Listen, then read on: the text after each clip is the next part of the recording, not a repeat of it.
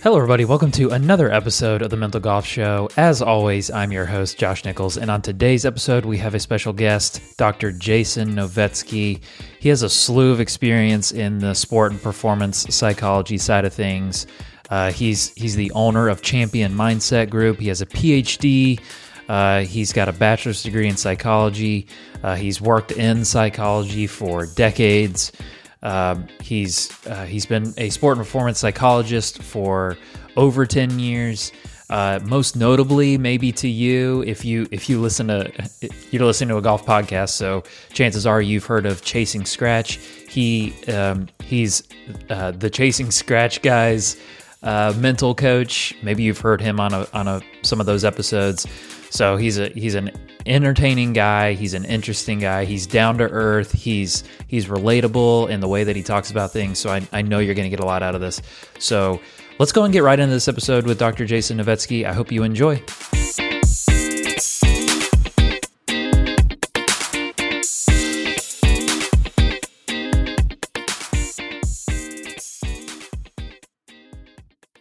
All right, Dr. Novetsky, I appreciate you joining the Mental Golf Show. It's an honor to get to talk to you. I've heard a lot about you. I've heard you on some other podcasts. So maybe you could introduce yourself. What would you say if someone walked up to you at a party or in the elevator or something? What do you do? What do you do, Jason? What would you say back to them? Yeah, well, first, thanks for having me on. I'm honored to be here. I know you've had lots of great minds on this show, so I'm truly blessed to be on the show with you. So, yeah, that's a great question. I think the corny response that I sometimes say just to get a laugh is that I help people win their personal championships. And I do that by teaching them mental skills and strategies so they can optimize their mind to maximize their physical performance. So in other words, I'm a sport and performance psychology coach that works with athletes to help them achieve their goals. So when you say optimize the mind, would you say to enhance, maximize their right, physical maximize their physical skills? That's really interesting. This isn't about me, but it just reminds me of something that I believe about the mental game or psychology is the purpose is to give your physical skills the best opportunity to show. Is that why do you believe that that the mental game is so important for the physical game? Well, I lived it. So I was a Division I baseball player. That's kind of how I got into this work. And high school for me was relatively easy. I hate this, maybe good to say, but hate to say I had what I call now the curse of talent, where I was, good enough to be very successful and have the opportunity to play Division I baseball as a pitcher. But when I got to college, I struggled my first year. And I did not know what was going on. I was very frustrated. I was emotional about it. And I went to my coaches one day and I said, what is happening? Why am I not being successful? Do I need to throw harder, get bigger, get stronger? All the stuff you would normally think of when you're 18 years old. And they said, no, physically you're fine. It's your mental game. I didn't know what they were talking about. It was 1988. There was no Google to look it up or YouTube or podcast to learn more about it. So that taught me a lot that, hey, there's more to this game than just throwing hard and being stronger and being aggressive. You really had to learn it. So, that old adage, how much of this game is mental versus physical. And that hit me square in the face that I realized it was a lot more mental than I thought, but I wasn't giving any energy to it. And so go ahead. They gave me this book called The Mental Game of Baseball, and that got me off and running, and I was all in. What'd you learn from that book that was so counter to what you had thought? What that shook you up so much, and did it help? Like, how quickly, and did it help? Yeah, it helped pretty quickly. It took me a little while to learn and incorporate and implement. But what shook me up a lot was the fact that there were other people that were struggling too. That the book talked about other professionals that struggle with the mental game. And now, thank goodness, it's becoming more and more open in our society to admit those things. But the book, Harvey Dorfman talked about how to talk to yourself different, how to perceive certain situations differently, how to mentally prepare better, how to deal with adversity and bounce back, and have routines and systems either before the game and during the game, and the importance of self-talk and that inner voice. So I started incorporating it slowly but surely. and started to notice a change in my attitude, change in my body language.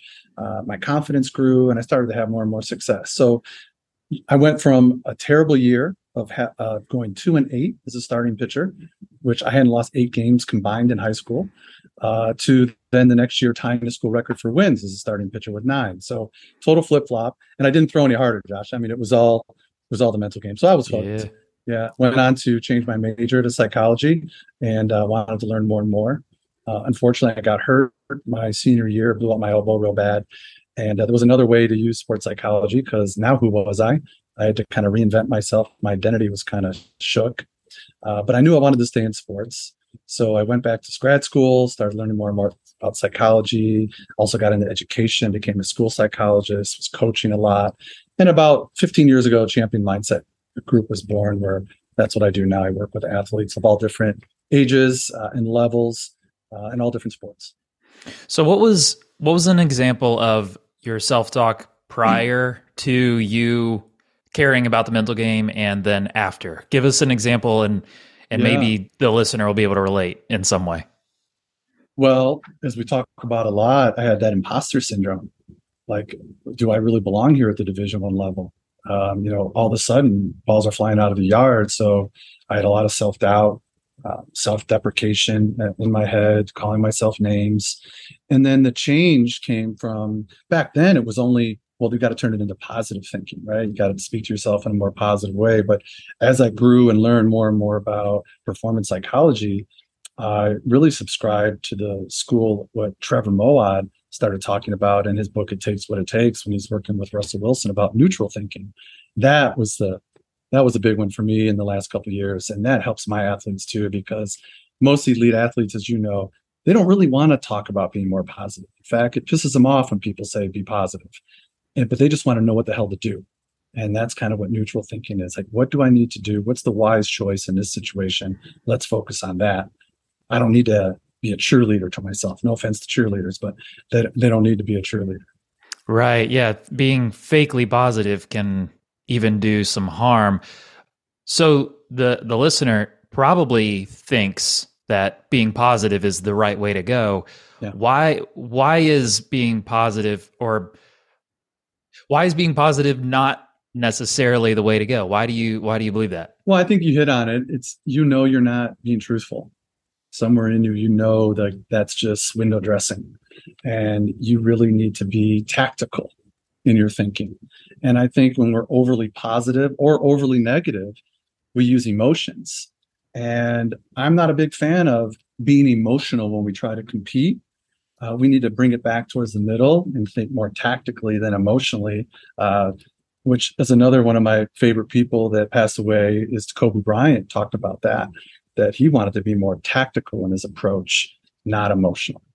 Yeah, because high performance sports are going to bring out emotions, whether you like it or not. So most of our tendency is going to be towards the emotions. So we've got to do what we can to be more neutral, right? And not let our emotions take us. Is that pretty accurate? Because we have we perceive events, right?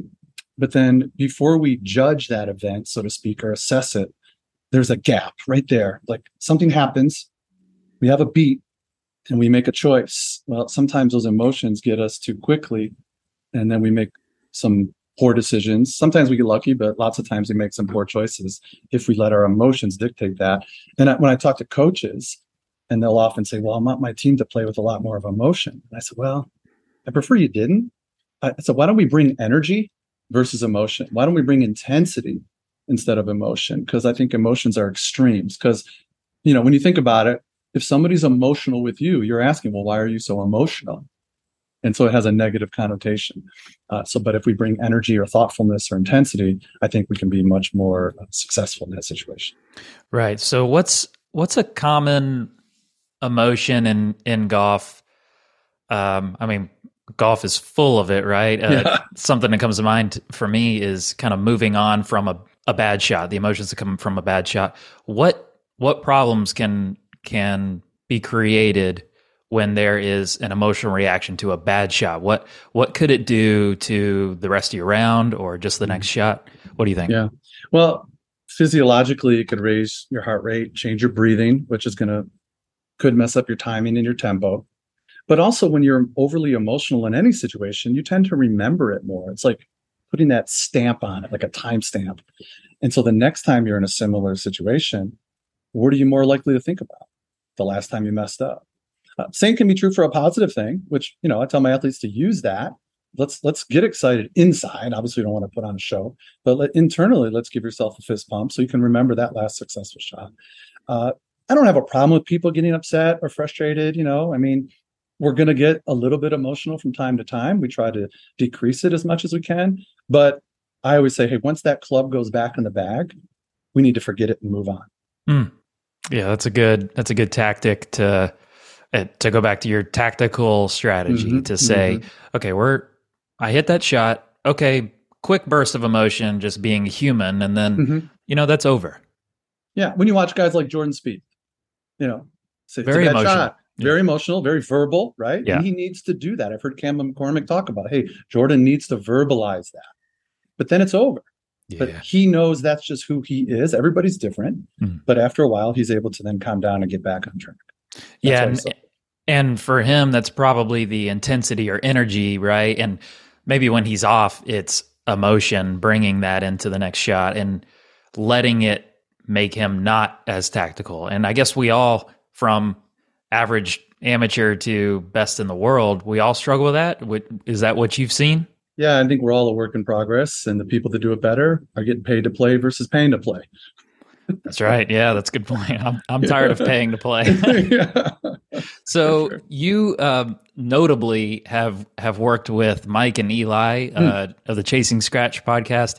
For those that haven't listened, what's been your interactions with them? Obviously, those are a couple of goofballs, and in a lot of cases, wonderful. Yeah. They're great. They're awesome. Yeah. But what's been your interaction with them? Has it just all been fun, or has there been some serious moments of hard work on the mental game? Both. Started out as a lot of fun. I started listening to them kind of around pandemic time. As everybody was searching for something to do, right?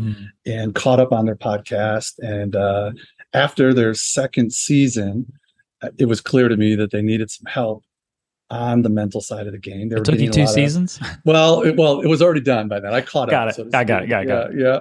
And sent a message on Twitter, and within minutes, Mike replied, and we started chatting. And after we got to know each other a little bit, he said, "Hey, would you like to record something?" And off we went. So I've gotten to know those guys very well. They're wonderful human beings. They're very genuine, very funny. The community they've created is outstanding. I've been privileged to go to a lot of listener events now that they put on, and got to meet all these people and become friends with a lot of these guys. Just a positive, accepting community. So yeah, the work has been, hey, let's get down to business. Let's work on mental strategies. Let's talk about routines. Let's talk about how we deal with adversity. Let's talk about self-identity, things like that. This last year, it got even more serious because they were getting more and more frustrated with not reaching scratch and having a podcast called Chasing Scratch, and they're into their 6th season. And we came to the conclusion, like, look, guys, chasing scratch is a journey. You're not a pro. The difference between amateurs and pro is time, and skill, obviously, but the ability to have the time to work on things. And they're getting more and more of that. And the resources they have become amazing, with Titleist and other companies sponsoring them. But we agreed, like, hey, let's just give up that 1-year goal and let's just make this a journey, because what you've created is amazing. And so let's focus on that. And that was kind of an aha moment for them. And so they've been much happier since then, and just working on getting better every day. And I've been so privileged to be part of it. They're amazing people, and everybody around it is amazing. Yeah, it is. It's just a fun thing that we can all relate to on some level. Sure. Has it been intimidating to you to kind of be on this public stage to say, this is what I do, and I feel like this can help you, but their improvement is a direct reflection of what you guys do. And I'm in no way saying what you're saying is not working. If anything, it's their application of it, right? Yeah. But has it been a lot of intimidating or pressure for you to kind of be on that public stage? Not so much, because it goes to, just like in sports, it's how you choose to perceive what's going on. I know in my heart that I'm providing high quality information and coaching based on the research and good theory. And they know it too. And everybody that works with me knows that. And anybody that worth their salt knows that it's a two-way street. You got to learn, but then you got to implement and execute with discipline. And if you don't, you don't. And you understand it. And I have a lot of clients that say they want to get better, but aren't willing to pay the price. And I have tons of clients that are willing to pay the price, and just watching them blossom has been amazing. Yeah, that's well said. Okay, so some of the topics that you specialize in are one that comes to mind off the top is managing pressure and the idea of mental traps. Explain that to me. I've heard you talk about it in past podcasts. Yeah. Explain what's going on there. Yeah, so I've subscribed to the theory of pressure that was put forward by Weisinger and Paula Fry, that pressure is essentially three things. You're doing something that's really important to you. The outcomes are unknown and for the most part outside of your control, and you're being judged or evaluated in that situation. So that just triggers a whole bunch of stuff in the brain. The amygdala in the brain starts overproducing chemicals and yada, yada, yada. We don't have to get into all that stuff. But that feeling you have when the amygdala is overproducing the neurochemicals, that makes you feel different. That's why people have a hard time taking their practice game or their range game to the course, because it counts. The outcomes are unknown. It means more. You're being evaluated and you know it, whether you like it or not. And what we try to do is help people manage the pressure. And the way we do that is by identifying those mental traps, which are essentially things we can't control. All right. So, things like worrying what other people think, the weather, the course conditions, the future, the past, all kinds of stuff that can exacerbate anxiety in us, which makes us feel different, which makes the club feel different, our swing feel different. So we work on identifying and accepting those mental traps, because everybody has them, Josh. It's just the best athletes accept it. They notice it quicker, and they know how to replace those ineffective thought patterns with more productive thought patterns. So it's not about blocking it out. It's not about not thinking. It's about thinking more effectively and productively when you notice you're off track. How do you see the kind of typical amateur, or I know you're working with some high performing type of athletes and players, but what have you seen from maybe the entry level player or a junior or just the typical amateur, how they tend to handle pressure and why it's detrimental to their game? Yeah, the younger athletes tend to have the common theme of worrying too much what other people think. Other people's expectations get into their head.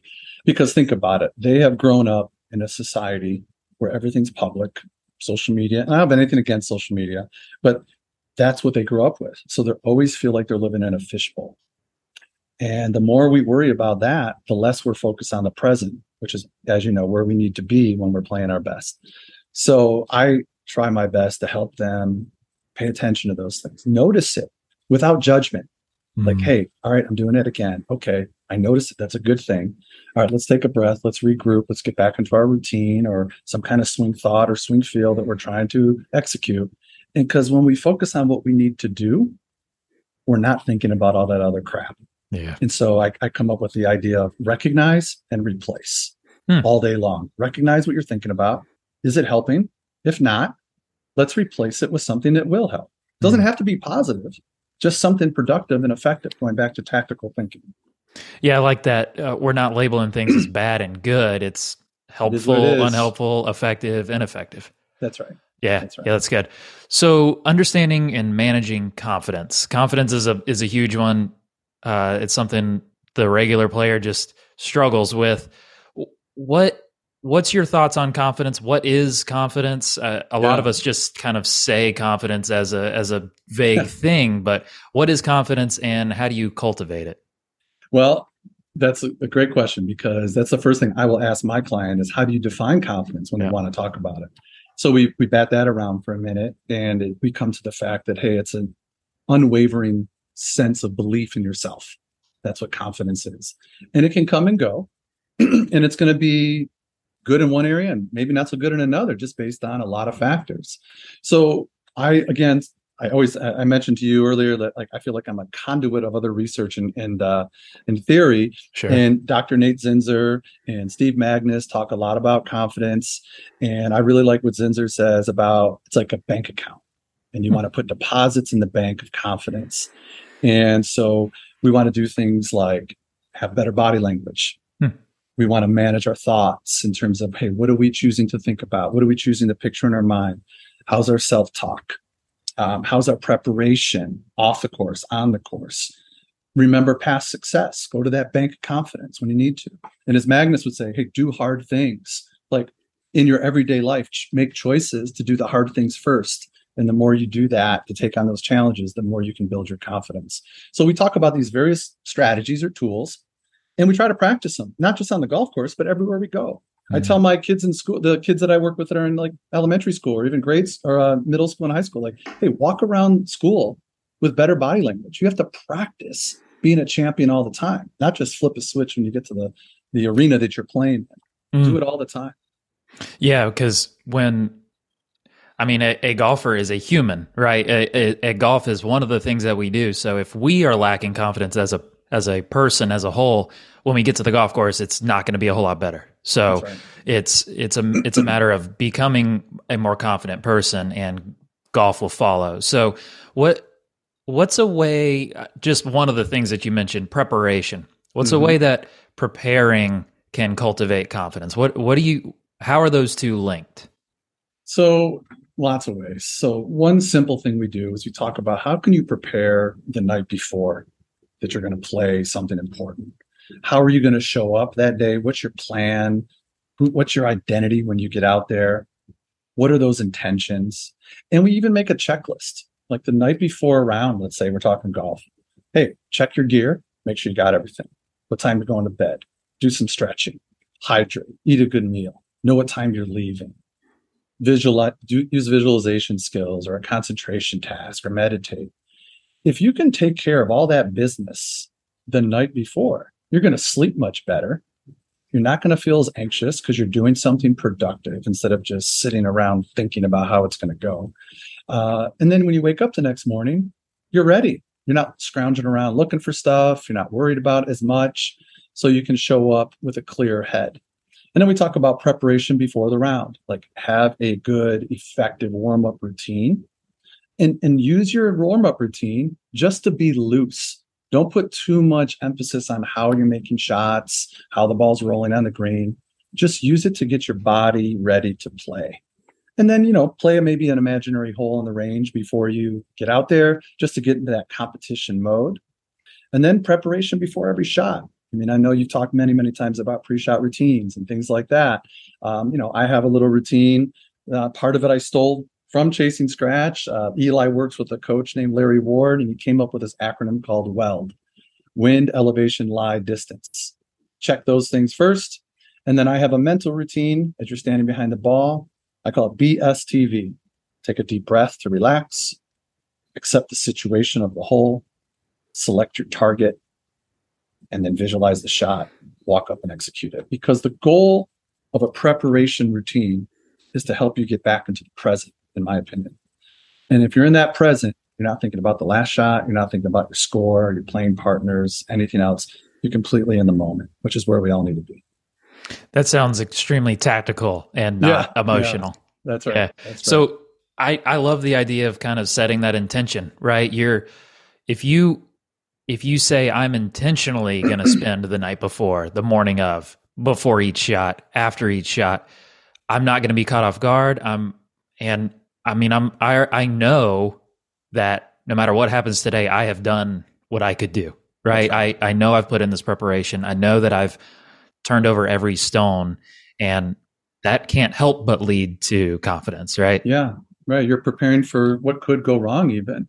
Like I'll often ask my clients, hey, when you get to this venue tomorrow, what might be a distraction? Might there be a person there that you don't like? Or maybe somebody you really like, and that could be a distraction too. So what are you going to do if that happens? It may not happen, but if it does, at least you were aware of it. It's not going to surprise you in any way, and you can handle it.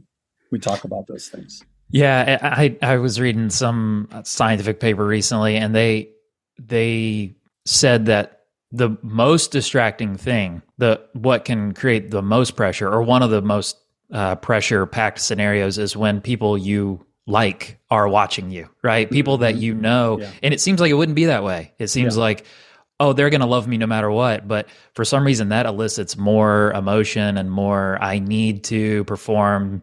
And maybe it's because I'm actually going to talk to them later as opposed to some random face. Is that kind of how you have seen it? Yeah, I've read similar research, and it really comes down to is the sense of belonging.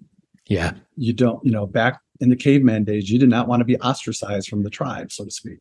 And so you don't want to let them down for some irrational belief that you will be ostracized from your group of friends, even though they're there to support you. You don't want to let them down. Whereas if it's the opponent, that changes the juice, so to speak. And now you're competing instead of worrying about letting somebody down or failing in some way.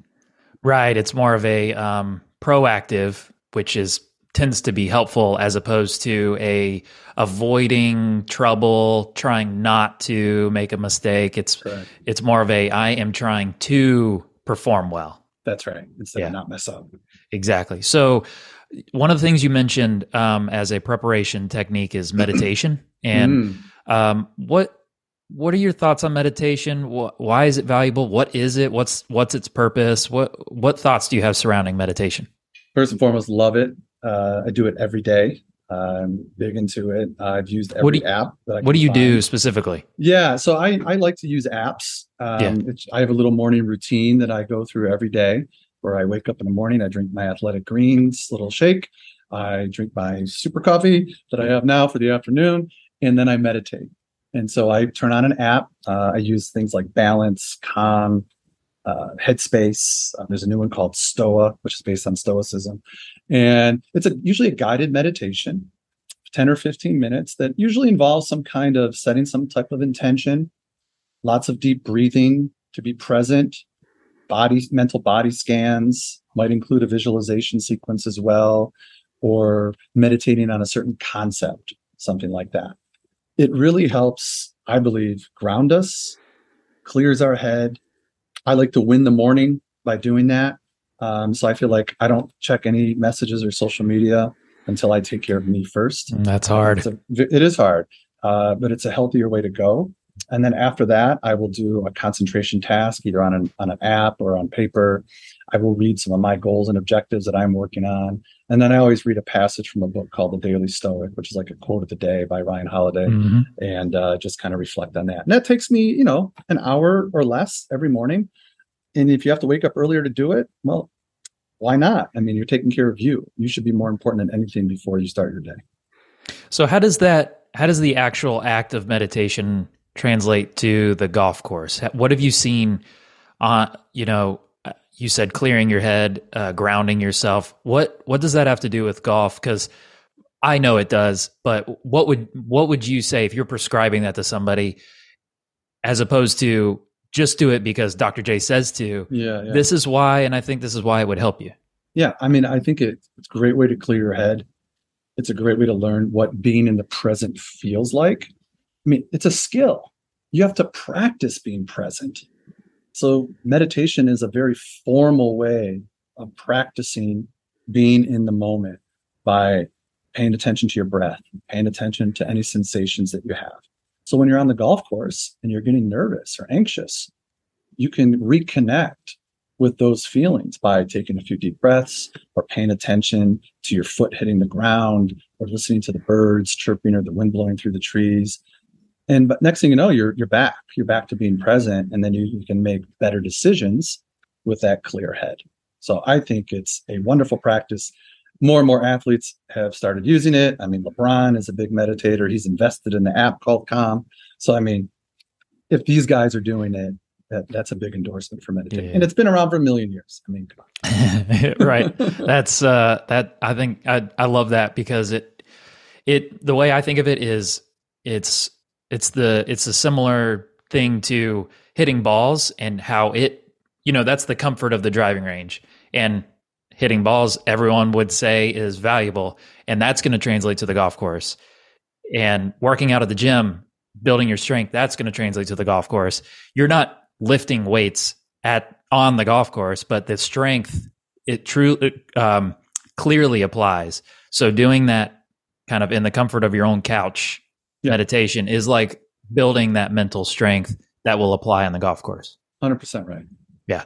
So you mentioned stoicism. How does stoicism come into golf? Great question. They seem pretty left field and right field, but how would you apply it? Yeah. So I came across it, picked up this book called The Obstacle is the Way by Ryan Holiday, who's down in Austin, Texas, amazing young author, so smart.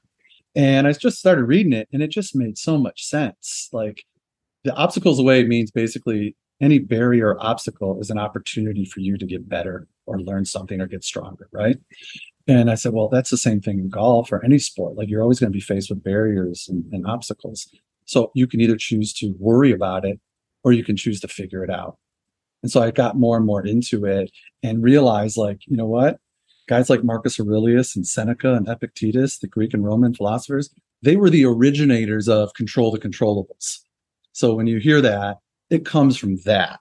So those are the forefathers of what we all say now, like be present, control the controllables, because they were the ones that coined the idea, hey, focus on what is up to you instead of what is not up to you, which essentially transfers to control the controllables.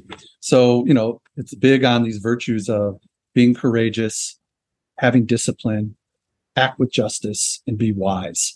And if you can apply those to your life and to your sport, I just think you're maximizing your mental capacity by doing that. Yeah, so that brings up the idea of kind of living by values rather than kind of the emotions of the moment. Why is that a better way to go when you're going through a round of golf where there is obstacles? Why is it better to live by values than emotions? Yeah, I think values can also translate to who are we as an identity, right? So what values do we have, which turns into who you are, right? And so if you decide, I want to be the kind of person that, well, then everything you do needs to be filtered through that set of values or that identity. And so if you don't have one, then you're at the whim of everything else. You're not in charge of you. You're being pushed around by everybody else's expectations of you, not your own. So what kind of player do you want to be? Are you the kind of player that stays calm under pressure? Are you the kind of player that hits bombs down the fairway? Well, if you are, what behaviors do you need to engage in to back that up? Because you want your behaviors to be in alignment with who you're trying to become. And if you're not in alignment, that's when we get into some serious mental health issues. You're not sure who you are. How can someone find out who they are? Is it something they say they choose to be, or is it something that they already are and they have to tap into it? How do you kind of talk around that? I think it's a mix of both. I don't like to go one way or the other on anything. So, we're all born with a certain set of skills, characteristics, things like that are just kind of innate in us. But sometimes we choose to believe things that aren't accurate. We're given a lot of feedback when we're young and as we experience things. And sometimes we assimilate that into our construct. But it might not be accurate. It might not be true. And it might not be healthy either. We repeatedly say things about ourselves to ourselves, but those might not be true either. Like kids that say they're not good at something, like not good at math or not good at that. Well, if you keep saying it, you're going to believe it. The old self-fulfilling prophecy. Well, you can choose something different. It's hard, but you can do that. So I take my athletes through a process where we look at the barriers to our success. We look at character skills, and we identify what do we really want to be as a person and as an athlete. And let's write something. Let's put it down on paper. Let's brainstorm. Let's come up with a statement of who you want to be. And let's read that every day, post it everywhere, and ask yourself every day, what am I going to do to live up to that on the golf course, in the classroom, in the community? So you're living in alignment with good values. Yeah, and that kind of goes back to the recognize and replace. When you recognize that you're not living by those values, maybe this isn't super helpful right now. This is what I should be doing. Right. What's the wise choice here? Yeah. Okay, so would you say that most athletes already have the what am I trying to get at? Already possess all the correct knowledge. You just have to draw it out of them, or is there a lot of knowledge that athletes just kind of don't have, like misconceptions from reading things and getting it from different places? Or do you feel like no, everyone's got that answer within them already? And I know this maybe is a strange question, but does it seem like everyone is innately good at this? They just have gotten off the path. What do you think? Not exactly. I think, you've probably heard the term like unconsciously incompetent, like you don't know what you don't Yeah. know. So there's certain things we just don't know we don't know. Yeah. And so we got to be enlightened, so to speak. But there's some other things we do. I'm very lucky that oftentimes the clients I work with, they want to get better, right? Otherwise, they wouldn't be here. The work I do, I usually end up with semi-motivated people, right? They're athletes, they're competitors. So they're like, I want to figure this out. So sometimes they have those skills, but they didn't tap them. And I say they have them because they wouldn't be as far as they are if they didn't. You don't make it to certain spots without having some level of mental toughness or skill set. So now it's about showing them what they do have, maybe massaging it or enhancing or adjusting certain things. It could just be a simple thing like, hey, we need to talk to ourselves different. We need to eliminate negativity. We need to eliminate negativity around our lives in terms of what you listen to, people you're around. And that might just be the tipping point for you to be a little bit more neutral or positive in your life. Or it could be they don't know anything about meditation, or they don't know anything about pre-shot routines, or how to prepare the correct way for a tournament, or how to strategize around a golf course. So certainly I love the fact that I get to educate them and see that light bulb go on. But then you see them make connections like, oh, this is like when I do it this way in other parts of my life. Like, yeah, you have that skill. You just need to apply it in golf. Yeah. Well said. So then you've got kind of a question I like to ask is you've got two athletes that have, for all intents and purposes, performed or prepared the exact same way. They've got all the same trainers, and what comes to mind is two really good professional players, and one beats the other on the day. Why? Well, why do you think that is? Oh, if I knew that question, right? Yeah, right. My hypothesis would be that it's how they're choosing to perceive their current situation. Like physically, they could have trained exactly the same amount of hours, same amount of swings, and have similar coaches and have access to resources. But mentally, they might be different. Maybe one has had a fight with his significant other right before the round. Maybe they're not feeling great. Who knows? I mean, it could be a bunch of different perceptions that could cause one or the other to play better or worse than the other.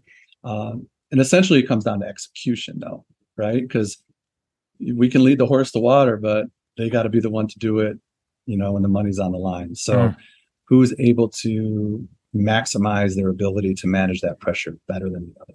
It comes down to me managing the pressure in the moment. Sure. Okay. You would say that as a mental performance coach, right? Yes. You would, yeah. So what have you seen now? Now we're comparing the best players to maybe the not best, right? To the average. What's the difference there between those two? The kind of top tier, the guys that make it, to Korn Ferry Tour or PGA Tour, and the guys that just kind of stay on the mini tours. What would you say is the difference there? Well, certainly there's going to be different levels of what I call talent. And then, so you're born with a certain level of talent, I believe, and then it's up to you what you do with it, using deliberate practice under pressure to help you get better in those pressure situations. And then how do you manage pressure? And then obviously time, right? Do you have the time to become that good? I mean, the guys on tour have more time. That's their job. Where a typical scratch or club golfer, single digit, they work. So they're not practicing 6-8 hours a day, and they don't have access to the trainers and the swing coaches that everybody else does. They still might have some great talent, but they're just not able to cultivate it to that level. So I think I also a big believer in what John Sherman has said in his book, The Four Foundations. I got to meet John at one of the Chasing Scratch events. He's a wonderful person. And I love the idea of managing those expectations, as an amateur golfer. I think it also comes down to discipline. Are you doing what you need to do when you're supposed to do it, the way it's supposed to be done? And if you can't subscribe to that, then you have no right to be that upset if things aren't going the way you want to. You have these goals, but you're not actually putting in the work, or you don't have the time to put in the work. So take a step back and just be happy and enjoy yourself. Yeah, you're the kind of saying you're not good enough to get upset about that shot. Exactly. Right. Exactly. So something that I put out a question on Twitter recently, like if you could wave a magic wand and be an amazing player, what would have to change in order for that to happen? And most people said time, right? Yeah. I don't get enough time. So if an amateur player is lacking time, right? They've got an hour here, an hour there. Yeah. What would you tell them to do with that time? Let's say they got 2 hours a week. How should they spend that time? Physical, mental, whatever? I think a mix of both. I mean, depending on where they are in their game, if they're a very high handicapper, then I think they need to spend more time on the physical part. You need to learn the skills. I think that's solid. If you're scratch or single digit, you're probably not going to get that much more better with your swing. Your swing is your swing at that point. So then it becomes about managing your mindset. So depending on where they are, I would take that time into different levels of percentages. But if you do physical practice, then be effective, right? Practice under pressure. Set up little games with yourself or with a buddy. But don't just go out there and hit balls. Warm up and then say, okay, for the next 10 minutes, I'm going to work on this shot. But I'm going to do it in a way where I'm challenging myself with some kind of consequence. Like, hey, I'm going to put 10 balls down. 7 out of 10 need to be within so many feet of my target. And if they're not, I got to start over. And not only that, for those 10 shots, I'm going to go through my full routine in practice, quality over quantity. Because then when you get on the course, you've simulated this level of pressure. Maybe not the same, but you've simulated some level of pressure in that situation. So practice effectively under pressure. And then if you are a very good player, maybe take some of that chunk of time, meditate, visualize, work on your concentration, work on your routines, things like that. Obviously the short game, things like that, to help them maximize whatever time they do have. Quality over quantity, intention, planned, effective, applicable to the golf course, not going through the motions, just getting out there and beating as many balls as I can, try to get as many balls as I can in. And Josh, why people won't do that? It's hard. It's boring. Boring. It's not that much fun. Yeah. And if you're working on something that you're not good at, your ego gets in the way. You don't want to look bad on the tee line, right, at your club. So like, well, I could work on this knockdown shot that I really need, or I could just hit this shot because it feels amazing and I look good. And all the guys coming up to me are going to say, oh, your ball sounded real crispy today. And you feel great. But then you go on the course and you don't have that shot you needed. You're exposed. You're exposed. So the best players, I think, are the ones that don't care about what other people think. And they work on their weaknesses way more than their strengths. And they do it under pressure. To me, that's the difference between average and elite right there. I love that. Okay. So one final question, kind of put you on the spot. What percentage of, you mentioned the percentages of mental, physical. What percentage of golf is mental and what percentage is physical, would you say? Well, again, I'm going to qualify it a little bit where depending how physically good you are, right, where you are in your game. So let's assume, your audience is lower handicappers. I would say that it's going to be 70 to 90% mental for them. And they need to invest more time in their mental game. Not that they need to give up on practice, but they need to add that to get more value out of their time to practice. But I would say if you're a high handicapper, it's probably a lot less mental. You need to get physically better before the mental really kicks in. Because when you're just learning how to play, it's just, hey, let's get the ball in the air and down the fairway. Then when you get better, it's like, oh, I'm expected to make these shots now. Yeah. So that's when it changes over to me. You start feeling that pressure of those expectations. Yeah. Yeah. And your physical game is pretty consistent at that point. You can do it when there's no pressure, but can you do it when there's pressure? Yeah, that's right. Right. Well said. Okay, so where would you drive people? How would you promote? The floor is yours. Of any listeners, what would you like to promote for yourself? Where would you send people? Just my website. It's champmindset.com. I'm on there. My associate, Coach Kelsey's on there as well. She's great. She's a former college volleyball player that's helping a lot of young athletes as well. I'm on social media, Jason JS Novetsky, Jason, what is it? JS Novetsky PhD, I think is on Twitter, Champ Mindset Group at Instagram and things like that. But if you just Google Champion Mindset Group in Michigan, you'll find us. Awesome. Well, thank you so much, Dr. Novetsky. This has been enlightening. Oh, good. Pleasure. Yeah. Thank you for having me. Of course. All right, everybody. I hope you enjoyed that conversation with Jason. I thoroughly enjoyed it. It's just such a relatable, normal conversation instead of, sometimes we talk a lot about science on here, and we talked about a little bit of that in this episode. We talk a lot about research on this podcast with different guests. This was just kind of practical. This is what you do, and very, applicable to everyday scenarios. And not that past episodes have not been that, because I think every episode on this podcast is relatable and down to earth on some levels. But I don't know. This was just a cool conversation with a really smart guy that's been doing this a long time. So I hope you took notes. I hope you learned something from Dr. Novetsky. He's a cool guy, and I hope I get to talk with him in the future.